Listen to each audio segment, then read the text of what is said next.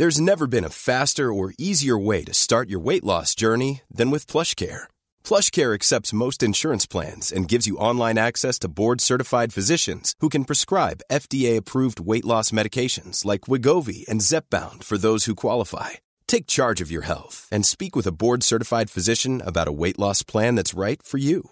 Get started today at plushcare.com/weight loss. That's plushcare.com/weight loss. plushcare.com/weight loss. A lot can happen in 3 years, like a chatbot may be your new best friend. But what won't change? Needing health insurance. United Healthcare Tri-Term Medical Plans, underwritten by Golden Rule Insurance Company, offer flexible, budget-friendly coverage that lasts nearly 3 years in some states. Learn more at uh1.com.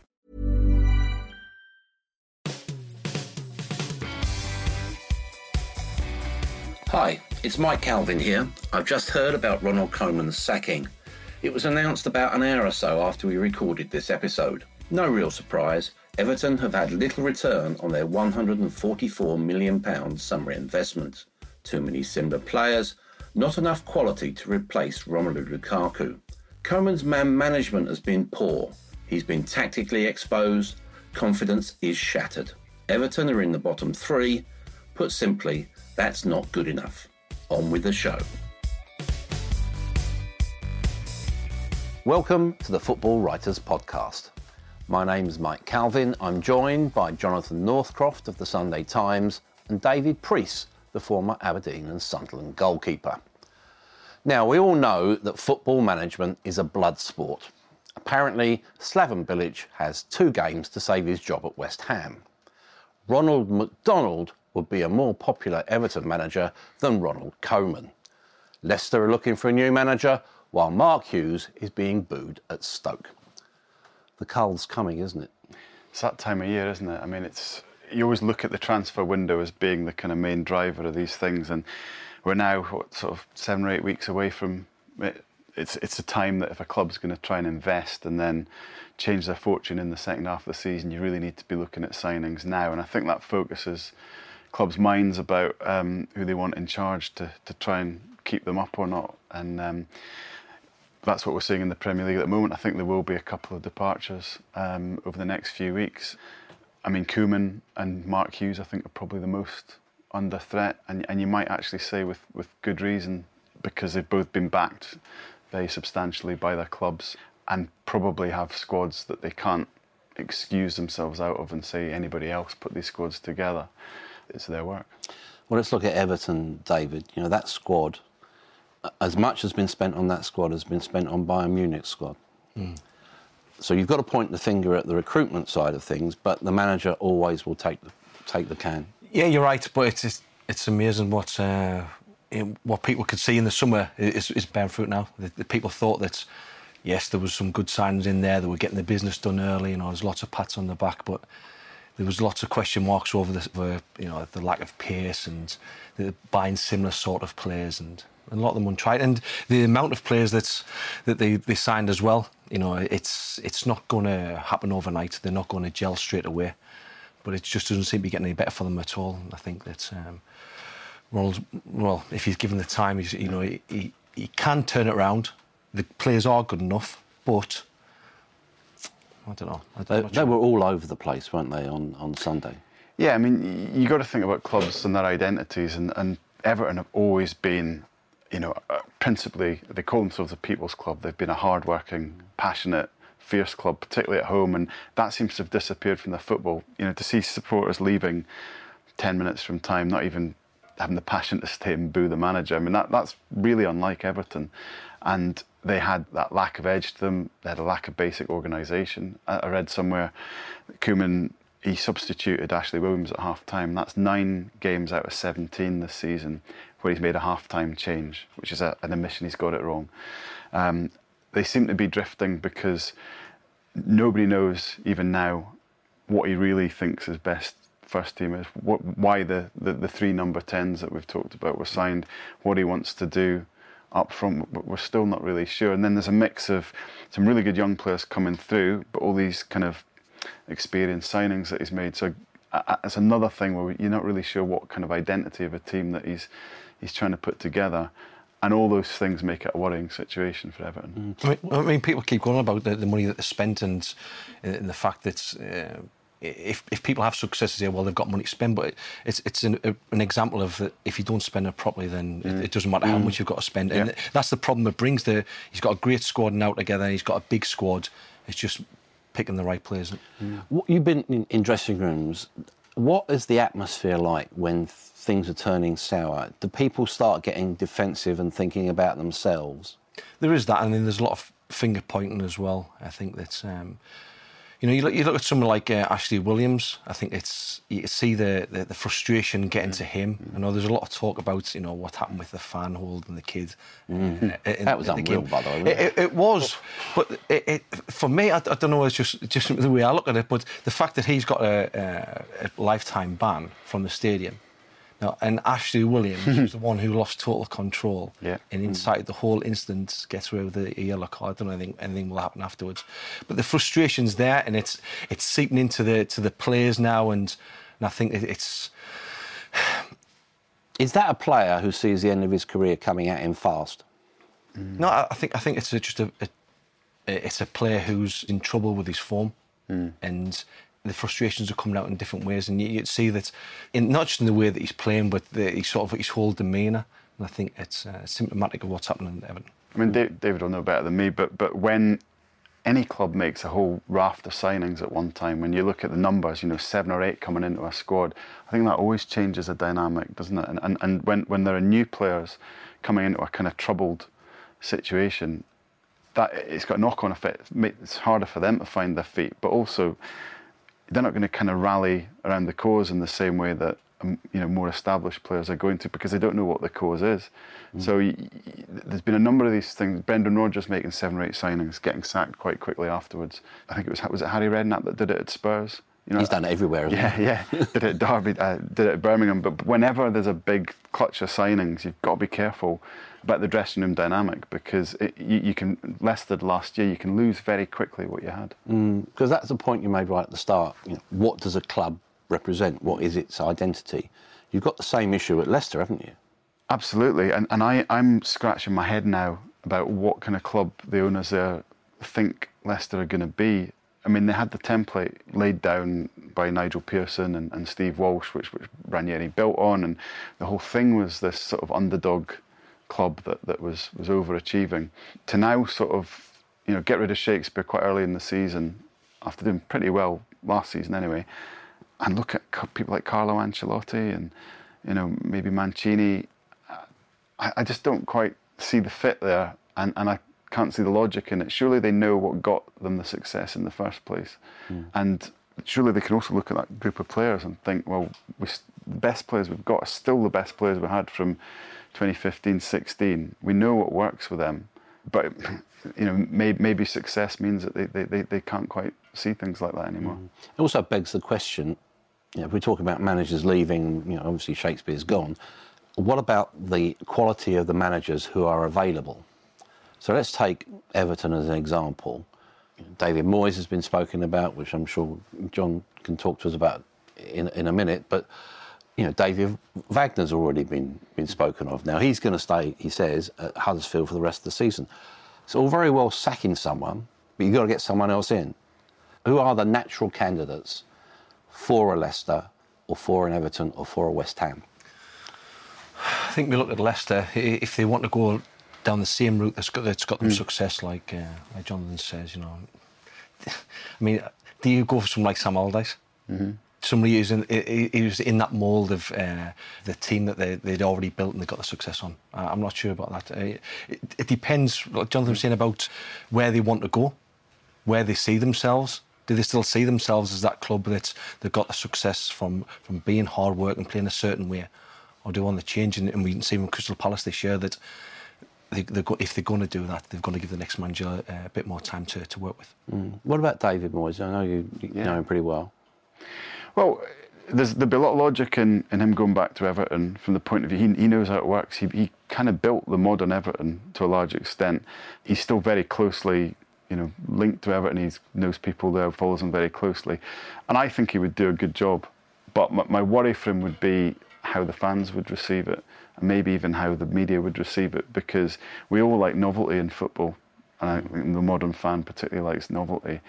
And I feel there would be a sort of negativity against that appointment from the start, which, given the experiences he had at Sunderland and Sociedad, which ended up being very negative, I don't think that'd be a very good way for him to start the job. I think if we could cut through all of that, look at it logically, it would be a good appointment.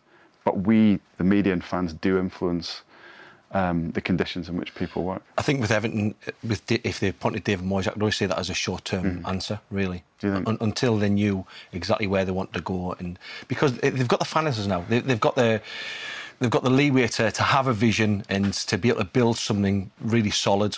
So they need to make sure that they get the next appointment, or if it's Moyes, it's going to be a short-term appointment.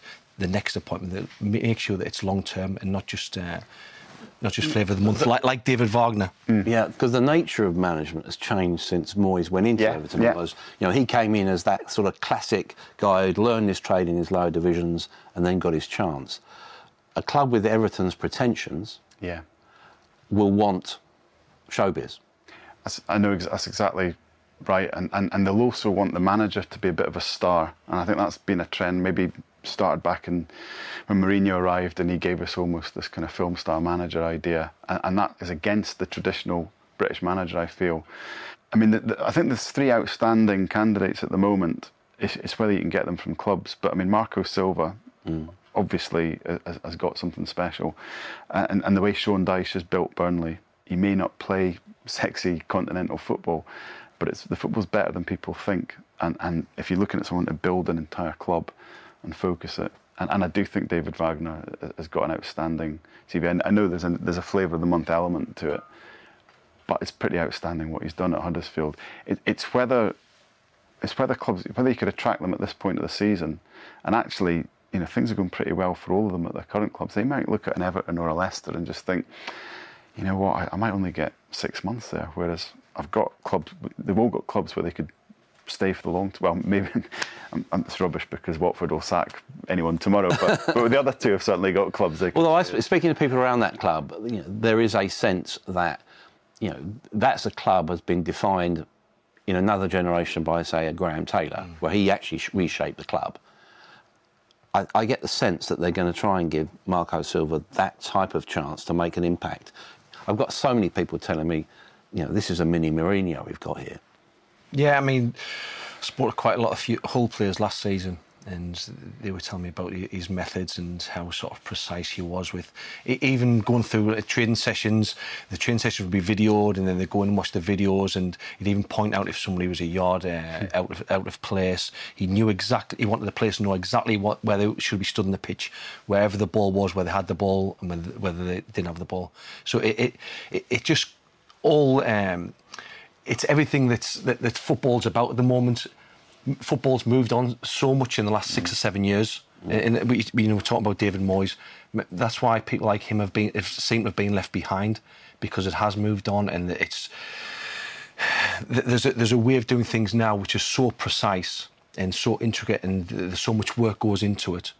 That people like Silva, that's why he's become a success, and I think it'd be for someone like Everton, it'd be a great fit. It was interesting. I spoke to a former Premier League manager last week who's unemployed, right. So he's doing the rounds, and he basically said the one thing that he's learned in the time that he's been out is that the way the foreign coaches prepare themselves for interviews. He said they go in there. It's all singing, all dancing. He knows the name of the left back's cat. It's brilliant preparation. Yeah. That's what the traditional English manager or British manager is up against. Yeah, you're talking about job interviews, Mike. Yeah. I mean, that's it. Again, that's a Mourinho thing. He famously came with his 150-page dossier for. Brendan Rodgers did the same thing. Well, people say that he nicked Mourinho's dossier and that Mourinho nicked Van Gaal's dossier, but that's another matter. But that is the kind of level of that's the brand of the foreign manager now, and that also tells you that these guys are looking at the Premier League from afar and thinking, we really want to work there. Like Thomas Tuchel is one who obviously comes to mind. well, he'll probably turn up with perfect English and he'll tell you that he's, we'll find out that he's spent 6 months in Bath or something studying English culture. But that's what these guys do now.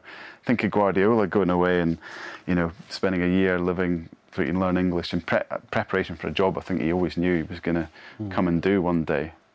But ultimately, David, it's a mad job, isn't it? They're judged by people who really aren't qualified to make those sort of judgments. Yeah, I mean, you're right, but I mean, that's the chance you take. You know when you're going into the job, that's what's going to happen to you, and you can understand why, likes of Michael Appleton, he's asked about the Leicester job yesterday. You can see why, and truthfully, he'll answer it saying that I'd rather stay in the job that I'm in at the moment. I thought that was a smart answer. That. Yeah, exactly, because it's non-committal. Of course, I think whether privately or not, he would want the job, and I'm sure he would. If he was given it, he'd take it tomorrow. But sometimes you're better off staying at that level and giving yourself more security, because obviously there is none at that level. I was at Stoke on Saturday, and for a team that spent about £100 million, they went back to the Plan Z option of just lumping it to Peter Crouch in the second half. A lot of unhappiness about Mark Hughes. Now, I think he's done a fantastic job there when you think about it.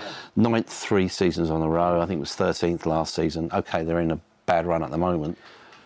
Is that enough? Well, this goes back to the whole... we've talked about that in this podcast before, but the kind of mid-ranking club and the kind of angst of the mid-ranking club's supporter. What do they actually want?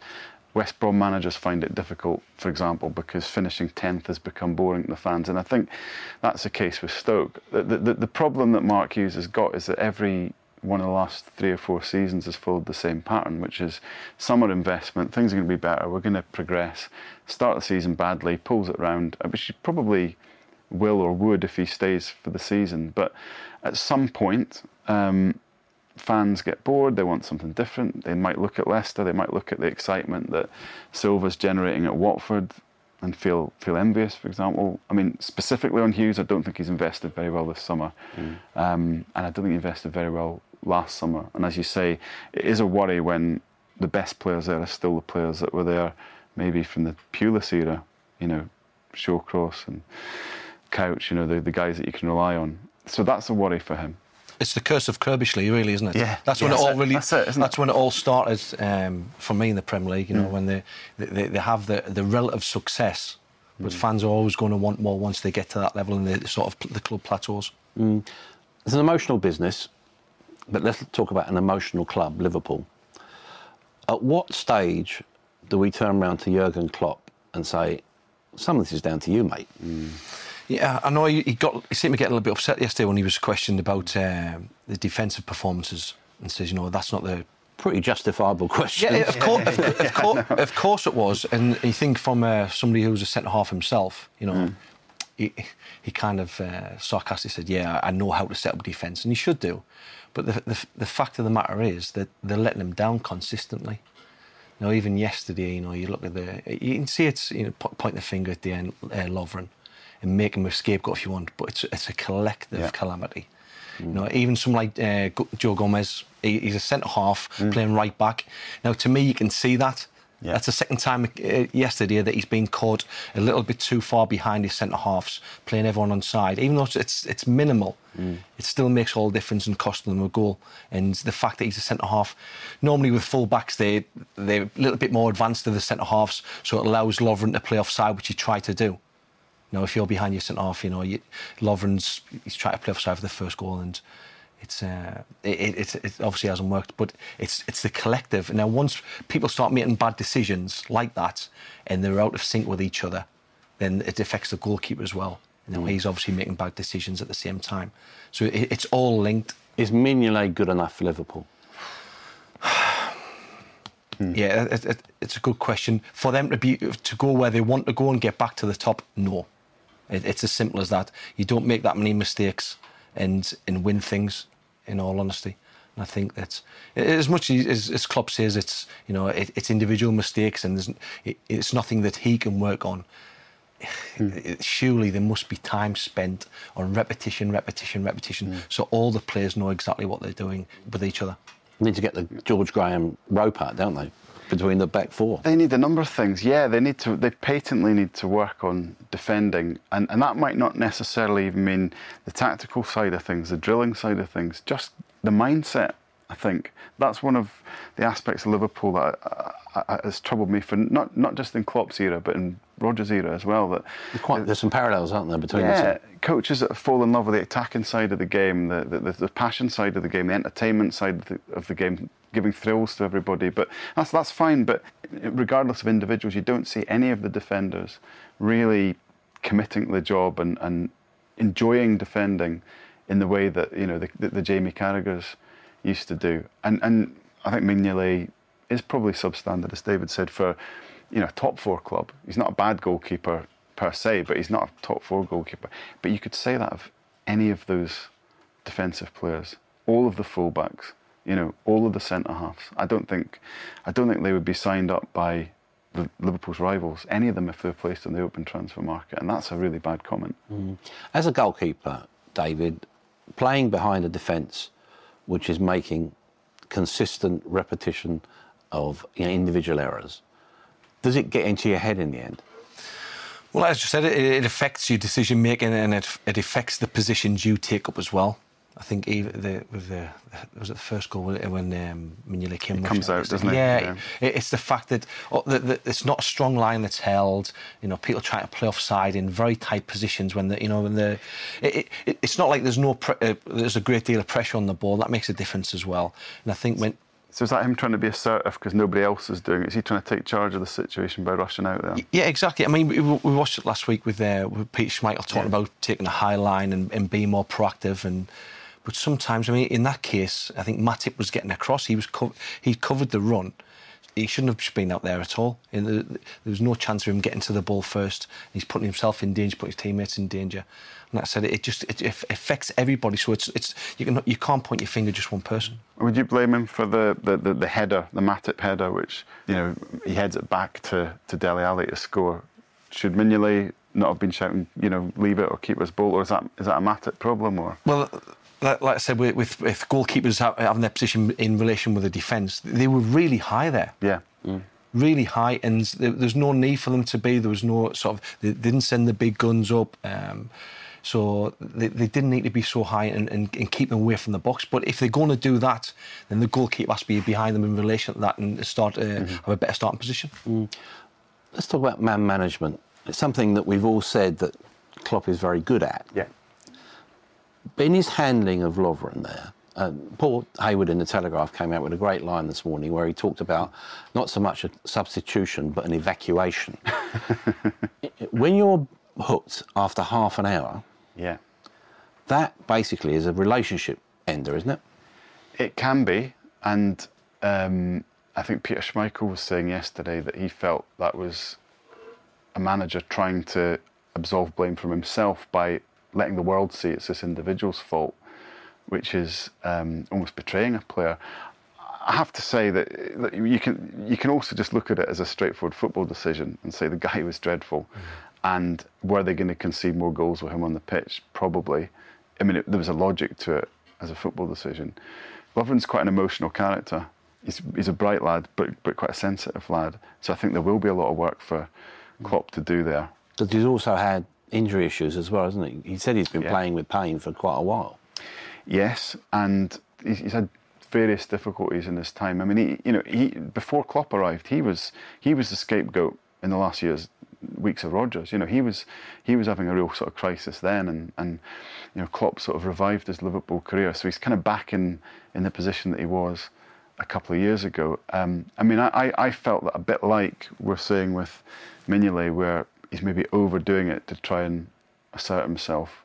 I thought Lovren's mistake when he missed the header, that was somebody just thinking, I got to do something and making a really daft decision. But I could see where it was an emotional decision. It wasn't a clear-headed bit of defending.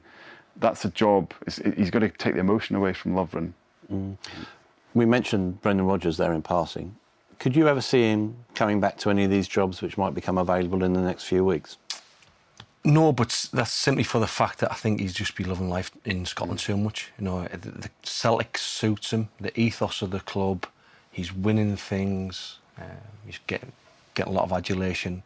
The only one thing is that the fact that they're unrivaled, particularly by Rangers at the moment, he's just loading it up there in Glasgow. And at the moment, he's playing Champions League football as well. He's still getting some credit in the last 2 seasons. Put some good performances in against Manchester City and Barcelona. So I don't see why he would. And he's young, Brendan. I think he's a very early 40s, so he can maybe think, I'll take 3 or 4 years more in Scotland, get 10 in a row, get my statue outside Celtic Park, and he'll still only be mid-40s when he comes back to England. I think the fact that if he does wait another couple of years, another couple of titles, maybe a few more good results in the Champions League, his stock will be even higher, so he can wait for a better job to come along than the ones available.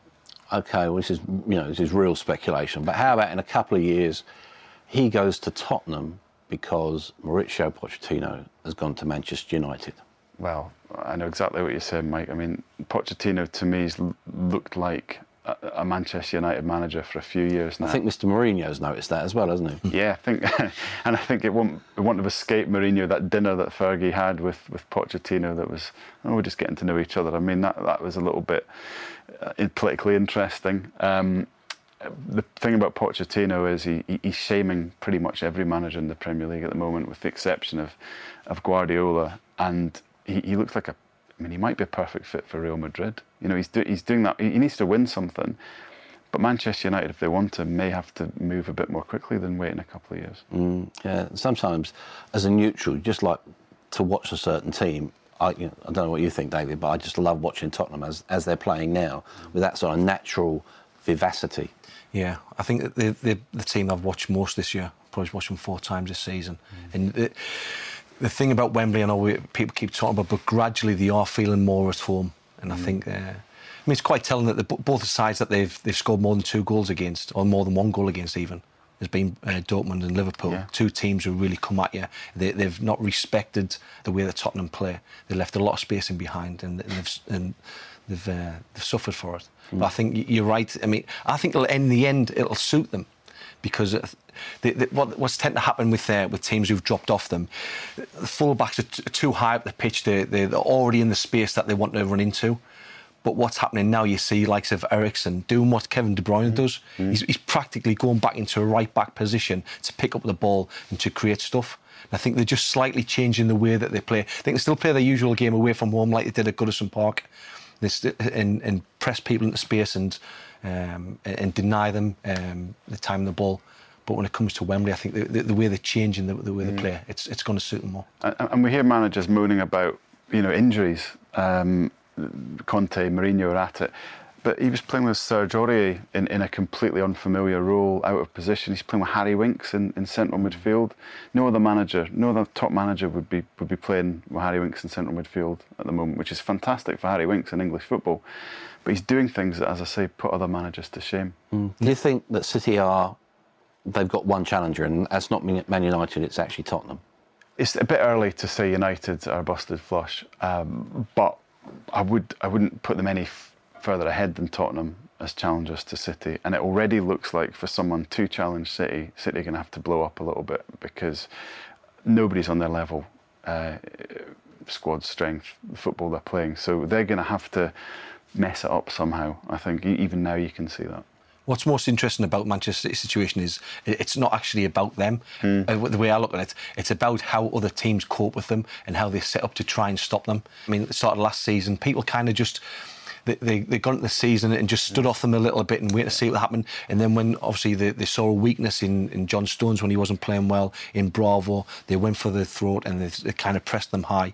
Nobody's really actually done that to them yet.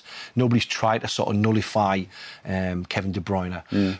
But having said that, they've got so many options. It's almost like you've got half a dozen leaks in a dam, and you're trying to fill them. And then once you fill it with one finger, another one sprouts somewhere else. So it'd be interesting to see what other managers do with him. What about Ederson? He's 8 clean sheets, which is only 1 less than Bravo's total for the entire season last season. He's out-Neuering Neuer as a sweeper keeper. He's actually, funny enough, not got the credit perhaps that he deserved. He's been it has to be said, he's been well protected as well. They've conceded very few chances Probably, I think it's the second least amount of shots in the league that they've conceded. But when they have come in, he's been there and he's dealt with them well. He's aggressive. When the balls come in the box, high balls and cross into the box, he's very aggressive. And with through balls as well, we've seen that. And his distribution is almost flawless. And I'd be surprised if he doesn't go through the season without having 3, 4, maybe 5 assists. I mean, you look at Joe Hart the other week, you know, he got a lot of plaudits for lumping the ball up the pitch and it end up at somebody's feet and them scoring. But he's actually doing a lot with intent. And they've got the players who can do that. As soon as they get the ball, they're just like the Red Arrows, just sprinting forward. Yeah, they're lovely to watch, aren't they? Oh yeah, I mean they're just an absolute joy. I was sitting at the Napoli game last week, trying to draw little diagrams of the positions that City were taking up on the pitch, because their shapes are unlike anything I've seen. I didn't watch Pep's Bayern Munich closely or Barcelona, so maybe it's old hat if you're a real Guardiola sort of scholar. But yeah, they're just. You know, as David talking about De Bruyne, the positions he takes to get the ball, the aggressiveness, the how far forward they get, how many men they get forward, it's absolutely fantastic. And they've always got someone in space to receive the ball. They've got so many players that can hurt you, and then the pace of that front line as well. That's, you know, Rio Ferdinand, that's the fastest front line in world football at the moment. When it's Jesus, Sané and Sterling, he's probably right. There's so many things. It shows you how we've been brought up as footballers and football fans. Sometimes I get palpitations when I watch them passing the ball at the back. It's almost like in a small-sided game in training, they take all those positions where, I don't know, 10, 20 years ago you think, oh, I'm never giving a player a ball there. But they trust each other implicitly, and they're still going to give away chances. They give away a big chance against Napoli, and they got away with it. They're still going to do that.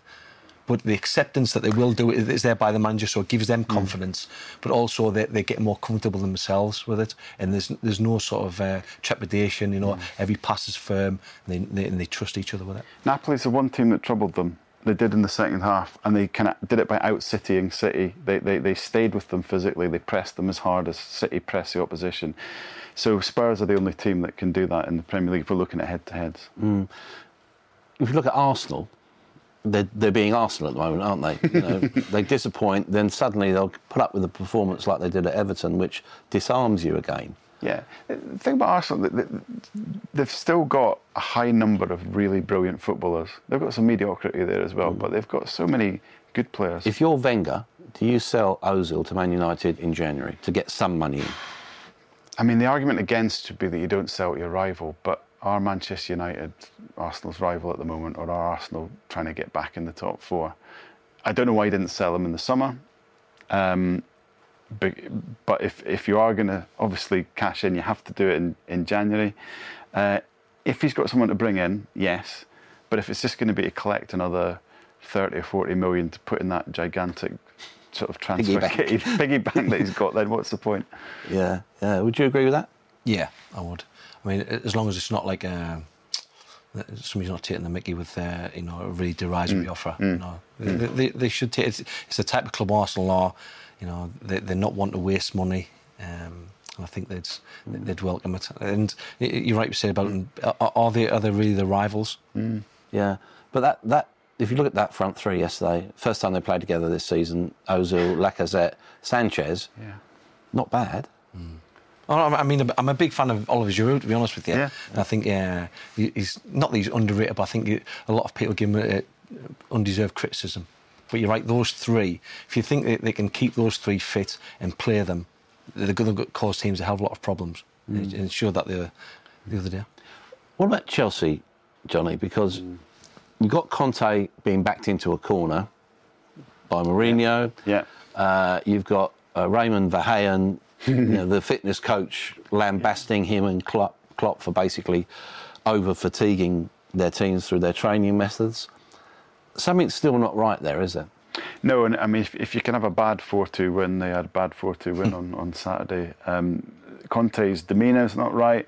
You can see the holes in the system that wasn't there before. They look tired, and that goes back to Conte's Juventus. If you look at what happened to Juventus in the Champions League under Conte, they were really poor in Europe. They kept winning the domestic title, but they were really poor in Europe. So he hasn't ever been able to do, both at the same time, succeed at both at the same time, the 2 games a week. So maybe that does speak of his his training methods. I mean, I don't know how Raymond Verheyen thinks he knows better than... He knows everything. He knows everything. I don't know. I'm not on the training ground, but knows Raymond Verheyen. However, from the outside, they do look tired. They do look like they've got problems. I think when it comes to fatigue, especially mental fatigue, I think it's not the end of the season. This isn't February, March, April. You know, players are still fresh. Injuries aren't taking the toll on people now. I think so. It's to say that it's simply down to fatigue. I think I don't think it shouldn't be a problem at the moment. Not for these players. When you think of the recoveries that they have now, the medical staff that they have, and they make sure that players are ready. Maybe it's not only from Wednesday to Saturday. Maybe it's not 100%, but they're still in great shape and good enough to play on a Saturday. Difficult club to manage, Chelsea, isn't it? Oh yeah. I mean, there's that statistic about how the last five out of the last 7 Premier League winning managers have got the sack the season after. I mean, I think Chelsea account for more than half of that, and they might add to that tally by the end of the season. I just don't think you ever quite feel that you're in charge, and that's what's nagged at Conte, because after last season, he expected to assert himself over the summer with transfers and this and that, and that's just not how Chelsea works. You are the hired help. On to some questions from the viewers and listeners. There's a United theme to the first couple of questions. You're going to be seeing United against Spurs on Saturday, which is one of those pivotal games, isn't it? Phil Parkinson, I assume it's not the Bolton manager. He said, should you think twice about signing a centre-back from a Portuguese club? He then makes a pun on the Mendicious, but he says there always seems to be a hype around them. Yeah, I like this question. Portuguese clubs, it's not just the George Mendes thing, actually. You look at how Porto operate, how Benfica operate. They're brilliant sellers into the wider European market. They make that a business model. They're very good at marketing their players. And I think you should be careful about buying from Portuguese football. You look at Mangala, came from Porto with great reputation. Obviously undeserved. Lindelof looks out of water at the moment. And this struck me a few years ago. I was in Portugal and I had a few hours to kill before getting a flight home. So I just went to a Portuguese league game, and I must admit I was stunned. It was just a mid-ranking match, and I was stunned at how small scale it was. It was sort of 6,000 or 7,000 people there. The standard was kind of League One-ish, but without the passion of the support. This isn't me saying that Portuguese football's rubbish. It's obviously not. But I think it's a bit like the Dutch league, where there are great sort of differences between the top teams and the rest. And the point I just want to make is that I think we sometimes ignore what's in our own championship or League One and think that it's always better out there in abroad. I mean, the 4th place team at the moment in Portugal is Maritimo, who get about 6,000 a week. And apart from when you're playing against Benfica and Sporting and Porto, you're going to play most of the season against these guys. So it's just a point that I think we overhype foreign signings a lot without being knowledgeable enough about where they've come from sometimes. And do we overlook the fact, David, that there is, in some cases anyway, a difficult transitional period? So maybe you've got to judge someone on a second season. Otamendi is almost looking like a decent defender at the moment, which is against all the odds when you consider how he played last season. Lindelof, will he get better given time and patience? Yeah, I'm sure he will. But the transfer fees don't allow time. The way people see it now, or the way everyone sees it, it's 30 million, 40 million. You expect sort of buying off the rail, you expect your suit to fit. And you expect them to hit the ground running and perform well. And he's right, but because of all the money and the pound signs that people see, that's all they see. They don't see the human aspect of that. They're being able to transition into a different way of life. Being away from your family for the first time, especially for young guys as well. So like somebody like Gabriel Jesus, for him to come in and perform the way he has, it's miraculous, really. Ian Hamilton says, instead of criticising Man United, should they be praised? Last season, he points out, we had lost 3 games by now. That fair? Well, where's he setting his bar? What's his expectations at Manchester United? I mean, they're doing well, better than their mediocre season last season. Well done. But they've spent so much money. This is Mourinho's second season. He's been able to build the squad. And to be fair to Mourinho, he's never tried to dampen expectations. He said from day one he's there to win the title. So it's absolutely fair to criticise them for a really unambitious performance at Liverpool and for losing at Huddersfield. If we're going to let Man United away with that, then I think we're being very generous. Yeah, it shouldn't be judged against Van Gaal or Moyes' time at United. No. Everyone's going to be judged by Sir Alex Ferguson's time. Yeah, and when you look at those two performances that you referred to, Johnny, how much does Mourinho's attitude shape those two performances? I know he blamed his players in that for not showing requisite passion. In the Champions League game and the Huddersfield game. Yeah, but sometimes it's hard to shake the attitude from, or the way you're going to play against Liverpool. It's hard to shake that, because for him it was a success. And when he went back in the dressing room after the game, I still think he'll have impressed on the players that this is the way I wanted to play. Didn't want to lose. If we won the game, brilliant. But this is what I went for. And over the course of the season, this is where I've plotted it. I plotted us to have a draw. So it's to change that sort of mindset and break out of that again, it just hasn't happened this week. And all right, against Huddersfield, you give Huddersfield a lot of credit, but I think a Benfica side that had a young goalkeeper, and the fact that they have to rely on targeting a young goalkeeper making his debut in the Champions League, it speaks volumes. Owen has come on saying, with all the three newly promoted sides starting well, were we wrong to write them off, or will they still go down? It's a good question, because we've seen this before from promoted sides who maybe run out of steam in the second half of the season when everyone else has worked out their strengths and weaknesses. I didn't write off any of those sides, I have to say. Brighton, really solid manager, been building for a number of years, been a good side for a number of years. The quality of Rafa Benitez speaks for itself. And, David Wagner, as I said earlier, has done such a brilliant job, but you knew that was a club that had that small town first season of the Premier League passion about it, like a Burnley a couple of years ago, that they were going to be really difficult to beat at times. So I wouldn't have written any of them off. I'm not surprised by how they're doing. We see a lot of Newcastle, David. What's your impression about the way that Rafa's working it there? He's done brilliantly. I mean, when he first went in there, I've said this openly, that I expect him to have them in this position, as long as they backed him in the transfer market, which they did in the start of last season, not so much this year. But if they backed him, then he'd have them up there in the top 8, almost top 6, where they've been sitting now on Saturday. And I think that's, especially with the group of players he's got, a lot of young players, they perform really well. And they've all sort of bought into it. They've bought into what the club is. They've bought into the way that Rafa goes about his work. And I think that it's a bit. There's a lot of optimism up there at the moment, and not just because of the takeover, but the fact that that Rafa, he's seen it the same way as he's seen Liverpool. He's bought into the club as well. We've got Paul Fry.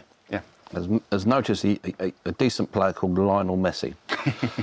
Is he the greatest or not? And will we ever produce a player to match or eclipse him?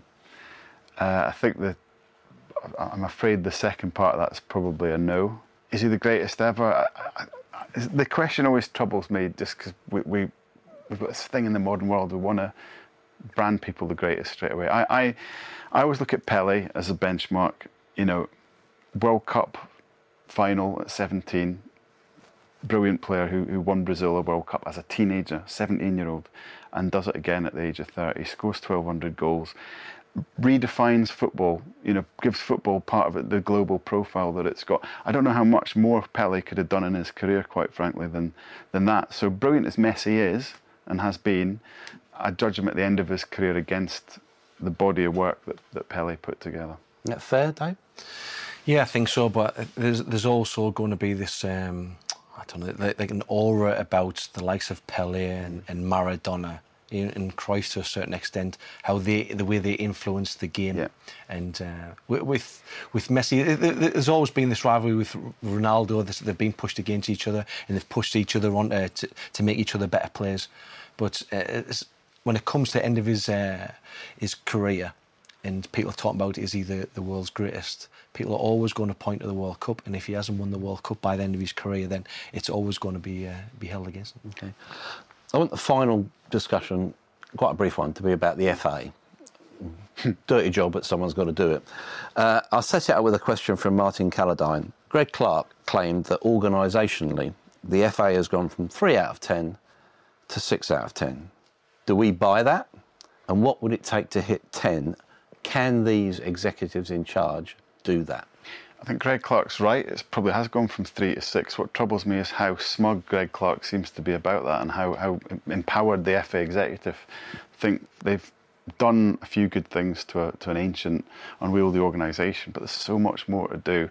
I think there's a lack of talent at executive level, to be honest. I think the big question that they were posed to do with institutional racism and how you handle your employees, I think they've failed on it really badly over the Eni Aluko affair. To get to 10, there has to be a lot more change, a lot more diversity at the top, and probably a bit more talent. Yeah, I'd agree with that. But also, if you look at the situation that the FA are in, are they almost like reflecting the failures of the system? It's still, despite all the money that's gone into it, it's still an old boys club. Yeah, and I think Claes with was it Greg Clark who was saying that it's almost like he's doing the FA a favour. He's doing us all a favour. That whole parliamentary inquiry was riddled with ignorance and arrogance. Yeah. It's almost like it's an imposition on, like, you know, it's a bit of a bother. Oh, I don't really need this, you know. It's going to kill my career. Yeah, exactly. Hopefully, it's too much trouble. You want somebody who's at the forefront of the English game, who's got a passion for it, who loves the job and wants to improve the game, and you be able to see that his love of the game through that. He just didn't get that at all, and that was really worrying to me. Really worrying. Mm. Well, how can the FA run football when they can't run themselves?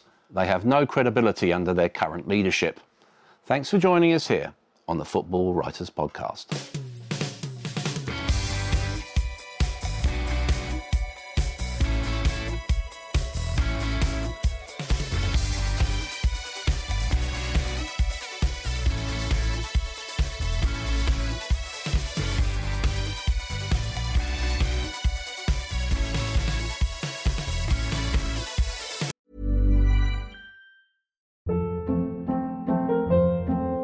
Hold up. What was that? Boring. No flavor. That was as bad as those leftovers you ate all week. Keke Palmer here, and it's time to say hello to something fresh and guilt-free. Hello Fresh. Jazz up dinner with pecan-crusted chicken or garlic butter shrimp scampi. Now that's music to my mouth. Hello Fresh. Let's get this dinner party started. Discover all the delicious possibilities at HelloFresh.com.